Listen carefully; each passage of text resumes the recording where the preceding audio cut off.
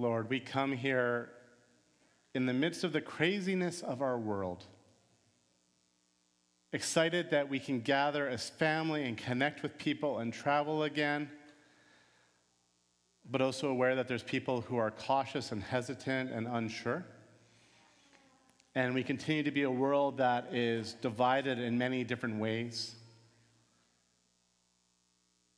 And so, Lord, may your Spirit come amongst us and be with us and prompt us, Lord, to look around for the other person. Those who are near us, those who may be hurting, those who are struggling or grieving, to see those who are happy and joyful. And Lord, help us to love them, no matter where we are at. Help us to see each person we encounter in our community, in our workplaces, in our family, in our church, in light of who you are, and help us to see them as you see them, and to love them as you love them. Help us, Lord, to continue to grieve with those who are grieving. We know there's many people who've lost loved ones, who have grieved being able to be with their family during significant times. We think of our First Nations communities, Lord, as they continue to grieve, as they wrestle with the discovery of unmarked graves. And the truth of what happened is coming to light, and it's being acknowledged. Help us to weep with those who weep, to listen and grieve with those who grieve. As we look around and see children playing and celebrating and doing sports and activities and families gathering and vacationing, help us to celebrate and rejoice that families can be together and enjoy life together during this season. And Lord, help us to realize that nothing is ever certain for what is to come except for one thing: that you love us. That the only thing that is certain is that Jesus died and rose again and will one day return. And he died for us for the forgiveness of our sins, that we can have life eternal in him, the fullness of life. Help us to set our eyes on that and not all the noise of the world around us. And Lord, I thank you that we can gather as a church again and be together. I thank you for technology that allows people online to gather with us here in person, and to stay connected with video calls and telephone calls and even letter writing and all these wonderful things that you've enabled us to do, Lord. We thank you and celebrate that. And I thank you that we can do a family series in July where we can just worship together as families with all ages together and just be together and set our eyes on you and give you glory. And so, Lord, may the meditations and thoughts of our hearts and mind be pleasing to you. In the name of Jesus Christ, our Lord and Savior, we pray. Amen. Now, Az should be here somewhere. Az? Good morning, Az. Good morning, Pastor Mike. I'm a little out of breath. I just got back from the Serengeti. Well, you were in a jungle last week, I thought. Oh, that was a virtual background. The Serengeti, that's right. I have a side gig doing safari appearances. Fair enough. Not a bad gig. It pays pretty good. Yeah, better than doing it in the winter. Yeah, they pay me in hyenas. Anyway, I've said too much. Az, it's just great to have you back. And as this week is the fourth week of our Unsung Heroes of the New Testament series. As we've been looking at different unsung heroes, we've also been learning about the gifts that God gave each of those heroes to use to help others grow in faith and to love and grow in love for God. Does that mean we only have one more week left? It does, as your math does not fail you. It's 5 weeks long, there's only 1 week left.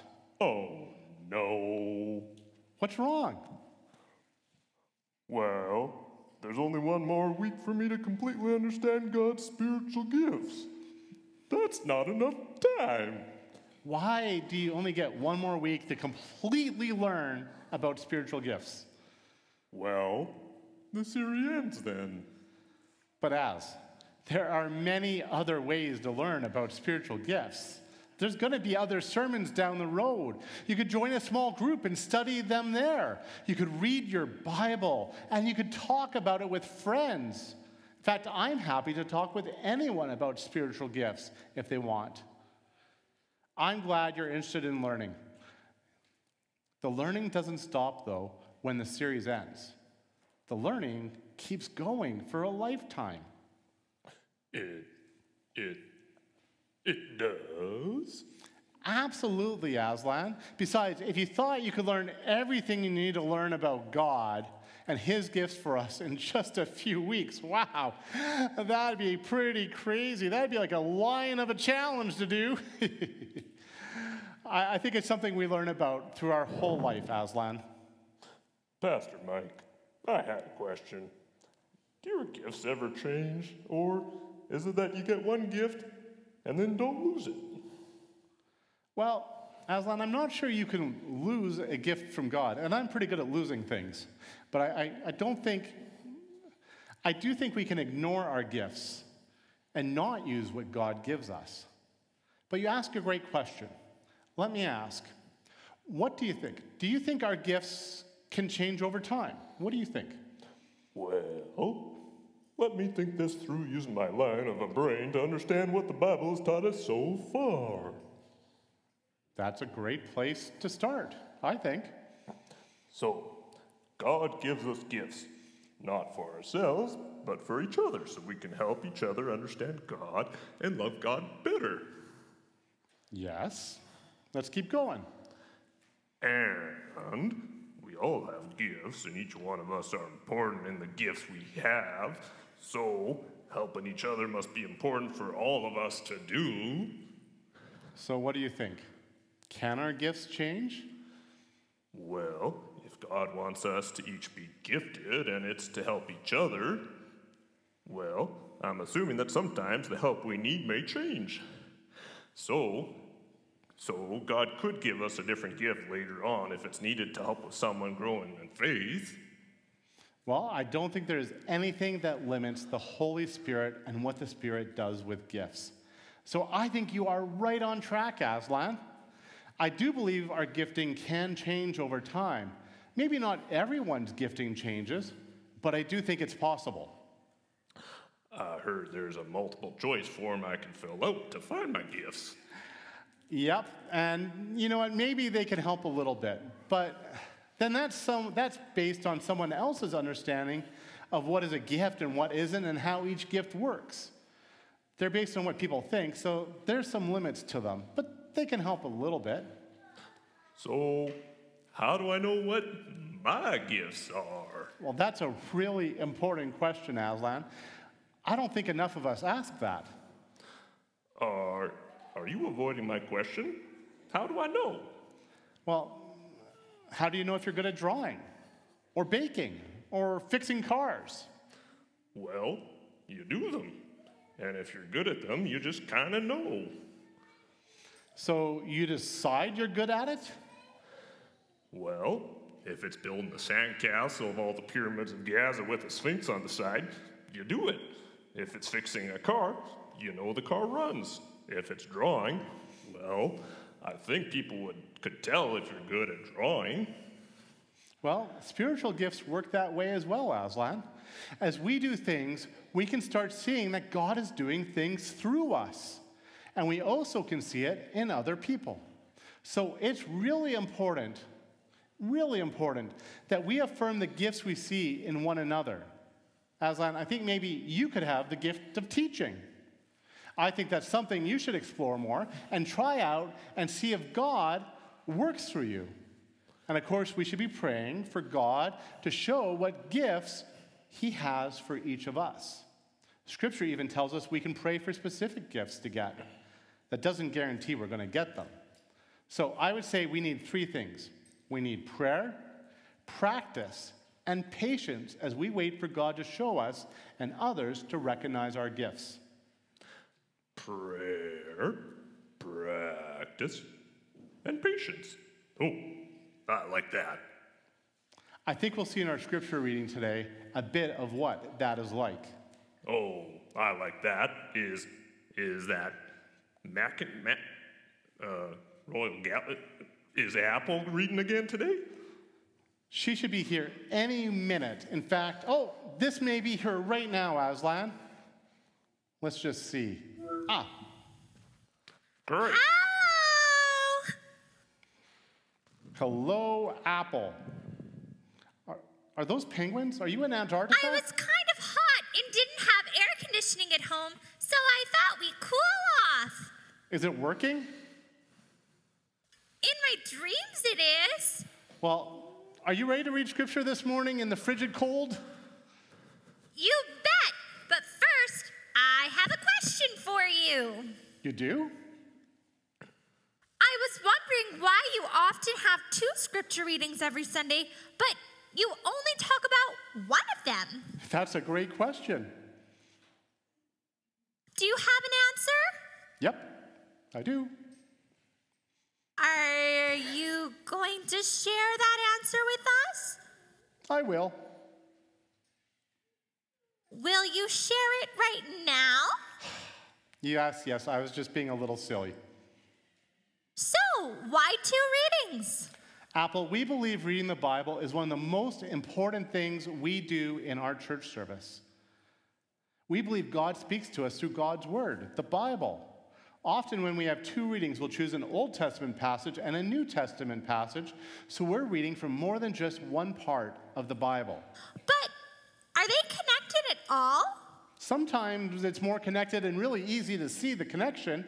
Other times there is a connection, but not as easy to see. So why even bother with the second reading? We believe the Holy Spirit speaks to us through the reading of God's Word. So we try to have at least 2 readings, so we're reading more of the Bible. At least 2? I don't remember being more than 2 very often. Well, we don't always read them at the same time. Often we'll read a psalm at the start of the service, or a worship team will share some scripture at that time. We want what we teach and do to be rooted in Scripture. That's neat. How do you know which scriptures to use and what to preach? Well, that's another great question, and why don't we talk about that one next week? I wouldn't mind getting back to today's scripture reading. Oakley dokley, Pastor Mike. Ahem. This morning's reading from the Old Testament is taken from Psalm 46, verses 1 to 7, and I will be reading from the New International Reader's Version. Was that good intro, Pastor Mike? That was perfect, Apple. Good. Okay, here we go. God is our place of safety. He gives us strength. He is always there to help us in times of trouble. The earth may fall apart, the mountains may fall into the middle of the sea, but we will not be afraid.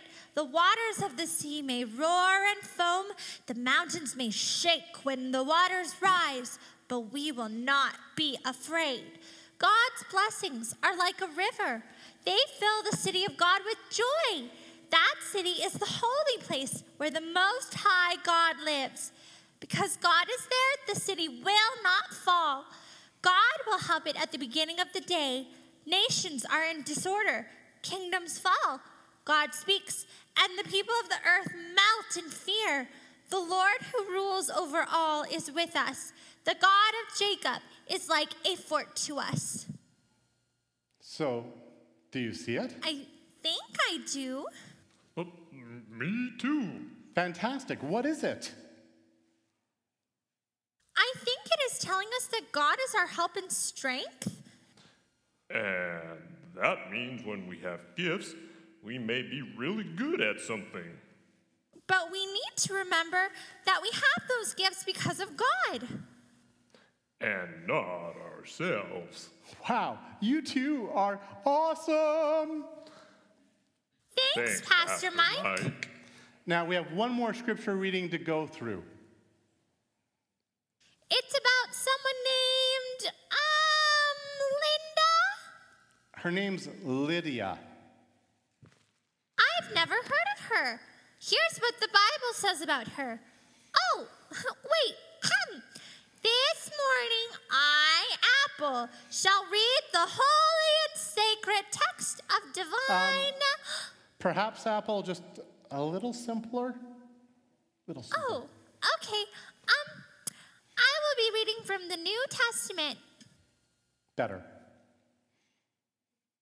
From the New Testament book of Acts 16, verses 11 to 15. At Troas, we got into a boat. We sailed straight for Samothrace.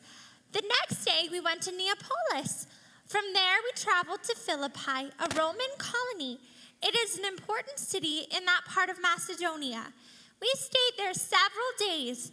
On the Sabbath day, we went outside the city gate. We walked down to the river. There, we expected to find a place of prayer. We sat down and began to speak to the woman who had gathered there. One of the women listening was from the city of Thyatira. Her name was Lydia, and her business was selling purple cloth. She was a worshiper of God. The Lord opened her heart to accept Paul's message. She and her family were baptized. Then she invited us to her home.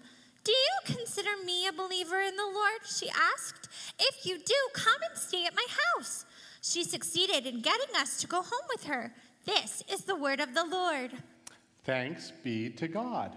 I like that ending, Apple. Where did you learn it? At my old church growing up, we used to say it every Sunday. I kind of miss it.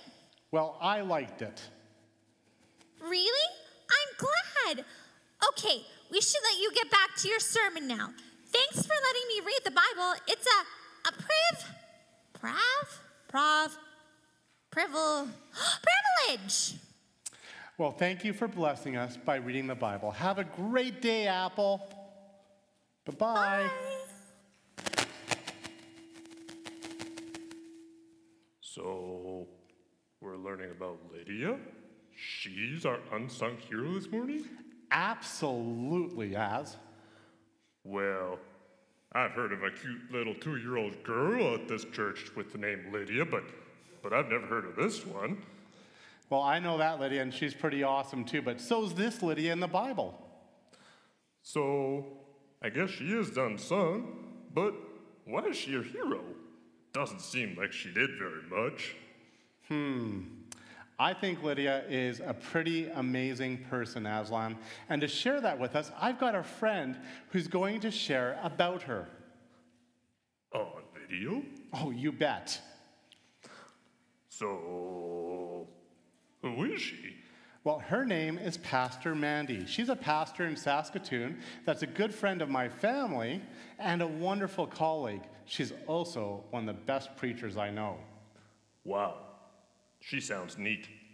Is she crazy like you? Talking to lions and fruit puppets? No, I think she's more normal than me.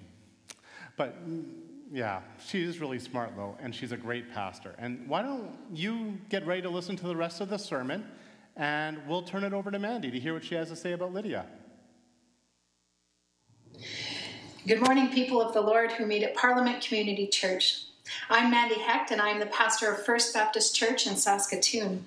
And I'm delighted that Pastor Mike invited me to share with you a little bit about a woman from the Bible who's a hero of the faith named Lydia. And her story comes to us from Acts chapter 16. And Lydia is a hero of the faith because of the way she shared in the ministry of another hero of the faith, a man by the name of the Apostle Paul. And I'm sure that you have learned or will learn more about Paul on another day. Here's why I think Lydia is a hero of the faith. First of all, she was unexpected. You know, sometimes heroes like Supergirl, The Flash, or Spider-Man, they're actually just pretty ordinary people. They go to school or work, or they have a job as a news reporter, just like everyone else. And no one really knows how special they are, and I think that's how Lydia was as well. You see, and I'm going to get back to the Apostle Paul for a minute here. Paul wanted to tell everyone about Jesus, and so he would travel around to different cities and tell anyone he met about Jesus. And sometimes he'd stay for a while in one place, and other times he would move on very quickly. But he was always trying to tell more and more people about Jesus. And so one time Paul thought that maybe he should go to the province of Asia. But the Bible says the Holy Spirit prevented him from going there. So then Paul tried to go to another place called Bithynia, but the Spirit of Jesus stopped Paul from going there as well. And then one night Paul was asleep and he had a dream, and it was about a man from Macedonia, and he was begging Paul to come and help them. And so Paul believed that this was telling him that he should go spread the gospel to people in Macedonia. And so Paul and all his friends went to a city in Macedonia called Philippi. And they looked around that city for people to help, and they looked and they looked. And then several days they were looking for someone just like the man in the dream that Paul had. And then one day they went somewhere where they expected to find a place of prayer in the city of Philippi. And in fact, they did find a bunch of people praying there. But it wasn't the man that Paul saw in his dream. It was a group of women. And among that group of women was Lydia. Lydia was just an ordinary person who was seeking after God, and she wanted to know more about how to worship God. And so when Paul and his friends came to that place of prayer and found Lydia and those other women gathered there, Paul shared with them about Jesus. And Lydia listened to what Paul has to say, and then the Bible says in her heart she responded to Paul's message. So I think that Paul wasn't supposed to be a man in Macedonia at all. I think God sent him there to meet those women, and particularly Lydia. No one knew how special Lydia was, and Paul never even expected to meet her. She was an unsung hero of the faith, just waiting to be discovered. Now there's another thing you might want to know about Lydia, and that is that she sold purple cloth. Now, I know today you can buy fabrics in pretty much every color of the rainbow you would like, but when Lydia was around, purple was a really hard color to dye clothing, and the process was very expensive. So people like to have clothing made of purple cloth because it might show how wealthy they are, but not very many people could afford to buy purple cloth. So for Lydia to be someone who knew both how to make purple cloth and someone who sold it meant that she was probably quite a wealthy woman. Now, being wealthy doesn't make her an unsung hero of the faith, but what she did with her wealth, that makes her a hero. Because when Lydia met Paul, she opened her heart and she believed what Paul said about Jesus, and then she did something extraordinary. She invited Paul and all his friends to come and stay at her house.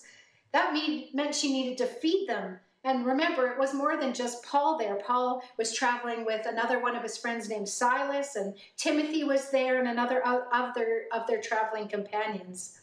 But Lydia had a house that she could find places for Paul and all his friends to sleep, and she had money to buy food for them and help them out. And so she decided to use her wealth to help Paul so Paul could tell other people about Jesus. We might say that when she opened her heart, she put her money where her mouth was. That too makes her a hero of the faith. And finally, there's one more reason that I think Lydia is a hero of the faith, and that is because she showed courage. And here's why I say that. Paul and his friends were staying at Lydia's house, and so everyone knew that Lydia knew Paul. But when Paul was in the city of Philippi, he got into some trouble. And it was bad enough trouble that he and his friend Silas ended up being sent to prison. And when they got out of prison, the people who held them in prison told them that they would probably be better off if they left the city because it would be very easy for them to get back into the same kind of trouble and get sent back to jail.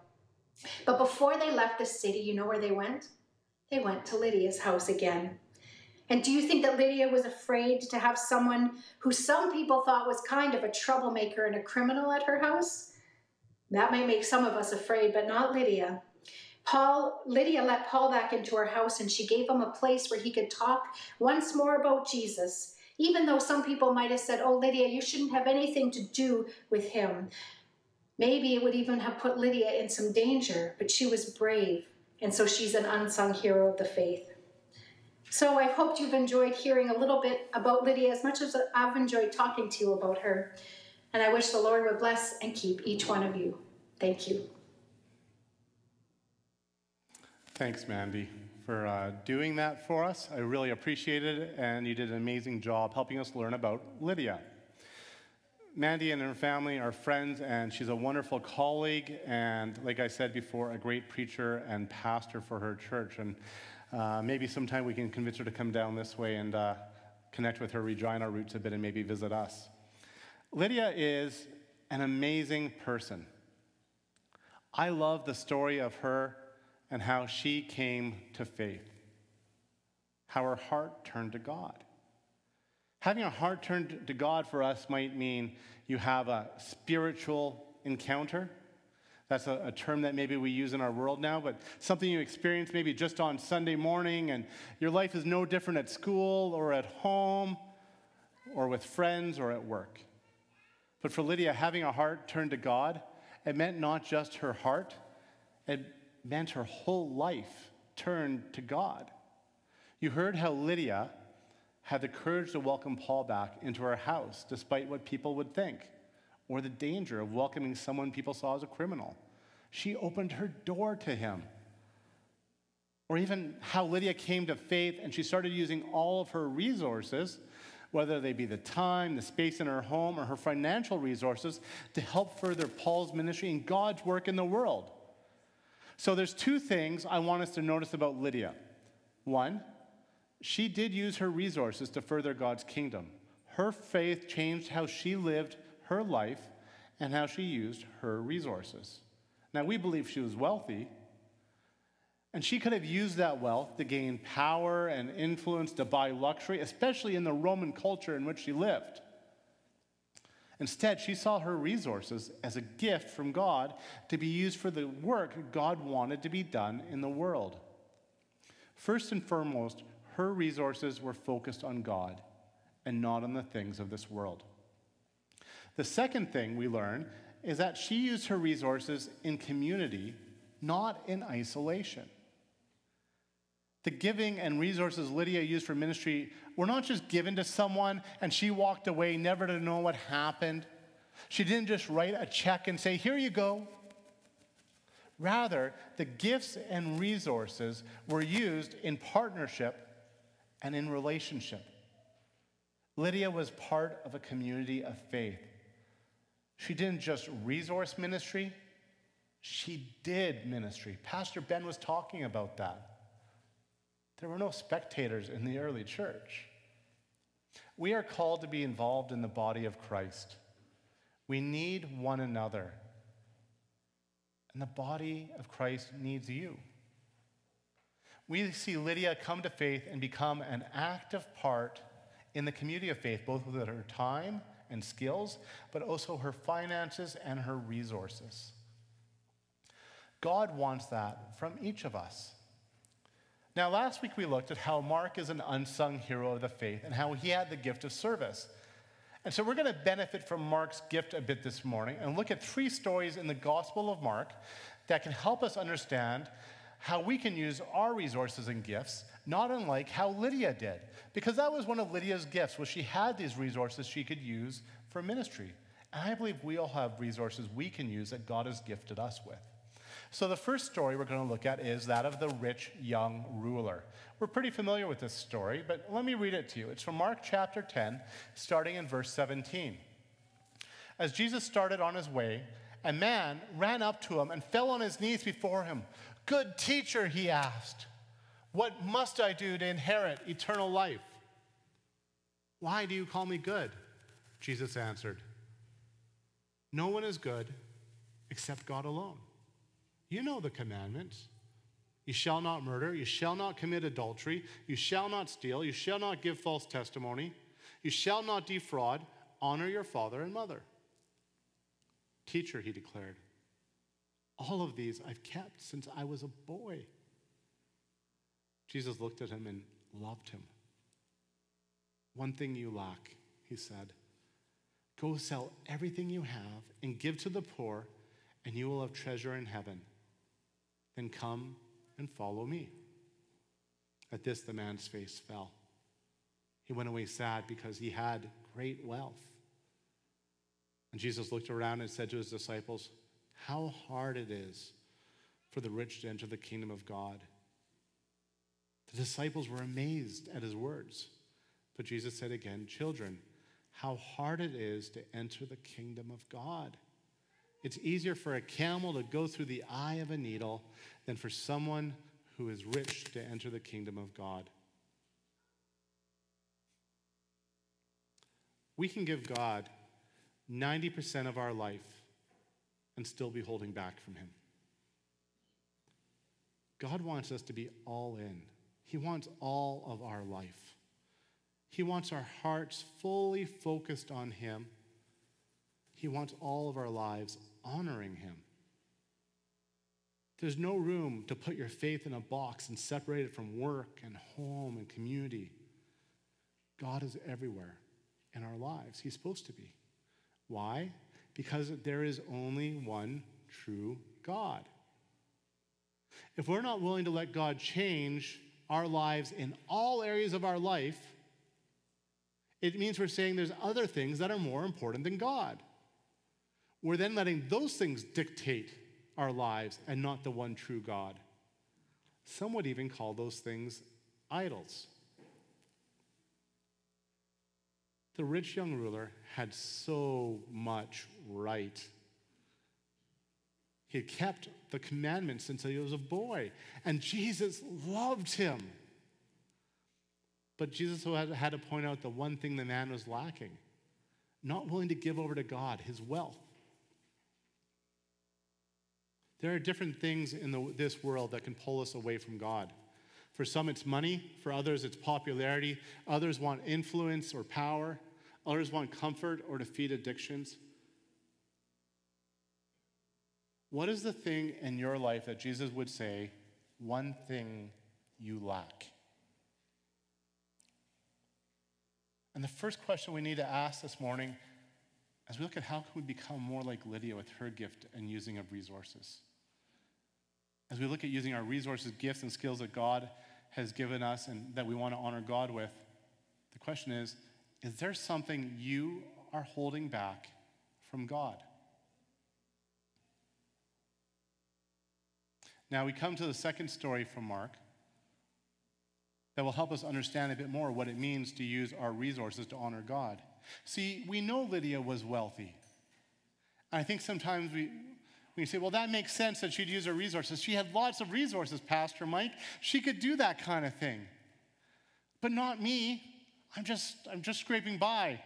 I'm struggling to make ends meet. I would be more generous if I had more to give. Or, if I had a bigger house or a cleaner house, I'd have more people over into my home. Challenge is we can always make an excuse for why we do not want to use our resources, or why it's not the right time, or why we're not able. No matter how rich or poor we are, there's always a reason we can come up with if we don't want to yield our life fully to God. And so I want to share with you a story that teaches what it means to be generous. And it's not about how much we have, it's about our heart. And this is the story of the widow's offering that we read in Mark chapter 12. Jesus sat down opposite the place where the offerings were put and watched the crowd putting their money into the temple treasury. Many rich people threw in large amounts. Now you can just imagine the sound of the coins falling in, being loud, and people looking and seeing, right? But a poor widow came and put in 2 very small copper coins worth only a few cents. Ding, ding. No one would notice. But someone did. Jesus did. Calling his disciples to him, Jesus said, "Truly I tell you, this poor widow has put more into the treasury than all the others. They all gave out of their wealth, but she, out of her poverty, put in everything, all she had to live on." In our world, if someone only gave a few pennies to charity, we would laugh, snicker, or maybe roll our eyes. We wouldn't put up a sign recognizing that person's donation, would we? You go to the hospitals or community buildings, and you see these donor walls: platinum, gold sponsors, silver, bronze, contributors, 1,000 to 5,000, 5,000 to 10, $1 million gets you the building named after you. Many charities do this. That's what the world wants, is recognition for giving. Look what I've done. I've got my name on a wall. Now, I know people give for more than getting their name on a wall. But it's interesting that that does seem to also help encourage people to give, isn't it? Yet in God's kingdom, it's not about how much we give. It's not about how much we have. We learn that from this widow who gives just a couple copper coins. It's about our heart. Do we have a generous heart with what we have been given? The greatest gifts in God's kingdom are not based on the amount given, but on the heart with which they are given. Which means that no matter where you are at, what resources you have, how much money you have, or anything, we can all be generous as God has enabled us with what we have. Because it all comes down to the heart. Which means we need to ask the question, do we have a generous heart? Do you have a generous heart? Maybe the widow's story doesn't convince you that God can use what you have to offer. Maybe you're saying, that sounds great, Mike, but be realistic. I really don't have much to offer. It's just me. I'd love to be generous, but what can God do with what I have? Which leads us to the next story in Mark. A story very familiar to us. A story about Jesus feeding 5,000 people. It shows us something remarkable. It shows us what God can do with meager portions, what God can do with the little we bring, no matter how small it is. And so we read in Mark 6, a story of 5 loaves and 2 fish. As Jesus started on his way, a man ran up and fell on his knees before him. Good teacher, he asked. Oh, I got the wrong passage in here. Christine, can you just run up my phone to me? It's on the counter there. This is the problem with copy and paste sometimes.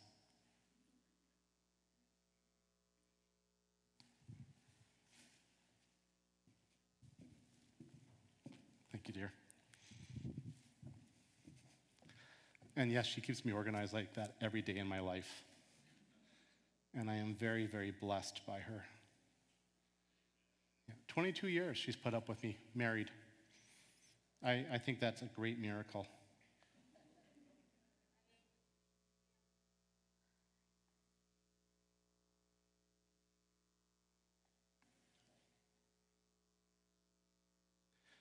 So here we go in Mark 6. So they went away by themselves in a boat to a solitary place. But many who saw them leaving recognized them and ran on foot from all the towns and got there ahead of them. When Jesus landed and saw a large crowd, he had compassion on them because they were like sheep without a shepherd. So he began teaching them many things. By this time it was late in the day, so his disciples came to him. This is a remote place, they said, and it's already very late. Send the people away so that they can go to the surrounding countryside and villages and buy them something to eat. But he answered, you give them something to eat. They said to him, that would take more than half a year's wages. Are we to go and spend that much on bread and give it to them to eat? How many loaves do you have, he asked. Go and see. When they found out, they said, 5 and 2 fish. Then Jesus directed them to have all the people sit down in groups on the green grass. So they sat down in groups of hundreds and fifties. Taking the 5 loaves and the 2 fish and looking up to heaven, he gave thanks and broke the loaves. And then he gave them to his disciples to distribute to the people.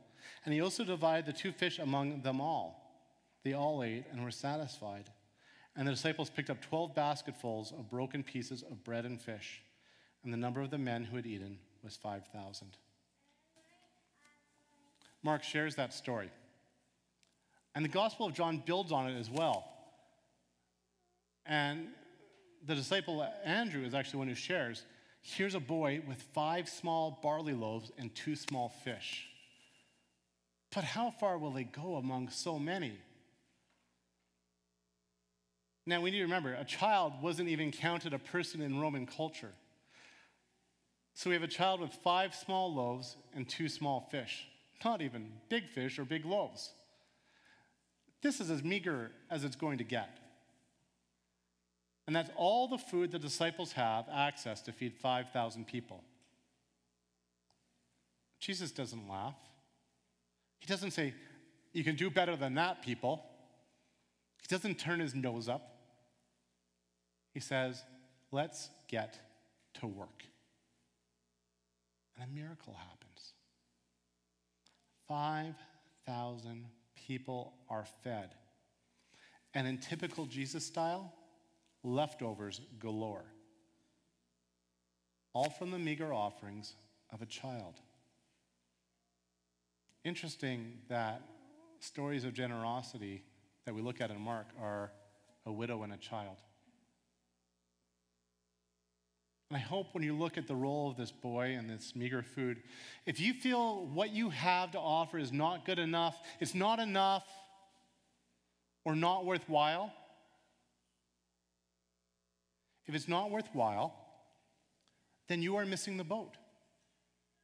Because you're thinking that this is about you. It's about what you can do and what you have. You're thinking that God is limited by your resources. You're thinking that God can't do something magnificent with what you offer. But we know it's about the heart that you have. We learned that from the widow. And here we see a boy's lunch. And Jesus uses it to do something remarkable. Think about that. Think about what that means in your life with what you can offer to God. Are you limiting God by not offering what you can with a generous heart because you don't think God can use it? But we see here God can use just meager portions to do extraordinary work. There's a question that comes out of this. And the question is, are you willing to see God do the extraordinary from the ordinary? Are you expecting God to do a miracle? Are you willing to look around? You see, we bring the ordinary, and God does the extraordinary. If we feel that what we're bringing is not enough, it's not the portion or amount that is lacking, but it's our faith that is lacking. We need to recognize it's not about you or me or how much we have. Rather, it's what is God going to do with what we bring to him with a generous heart. God does the extraordinary with our ordinary again and again. And so what do you think God can do with what you offer? Are you limiting God in your mind? Because it's not about you, it's about God. All of our gifts are about God. It's not about our limitations. It's about God being unlimited and God loving and wanting to work in us and through us and letting us be a part of what he's doing in this world. And that leads us to that question.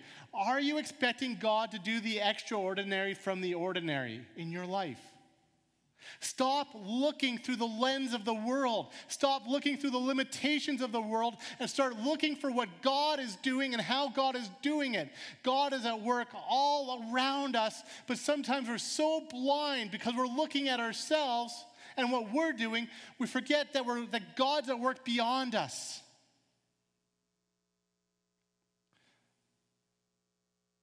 So look for the extraordinary, because our God is not ordinary. He is extraordinary.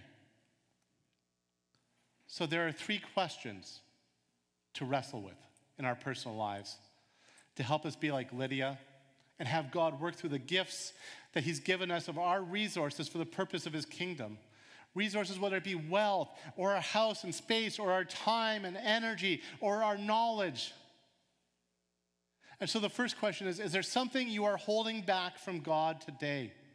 Something you're not willing to give over to God because you want to control it?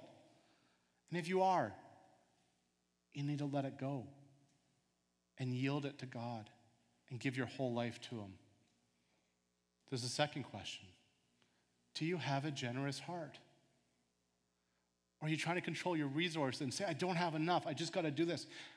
Try having a generous heart.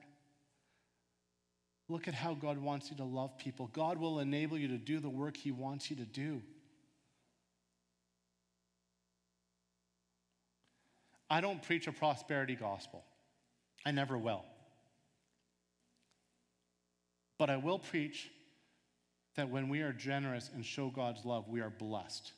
Maybe not financially blessed. We're not going to get rich. We're not called to be rich in this world. But God will bless you in your life. And I can share personally, I have seen that again and again in people's lives, in my own life, as we seek to honor God and be generous and be loving. It's amazing how God works.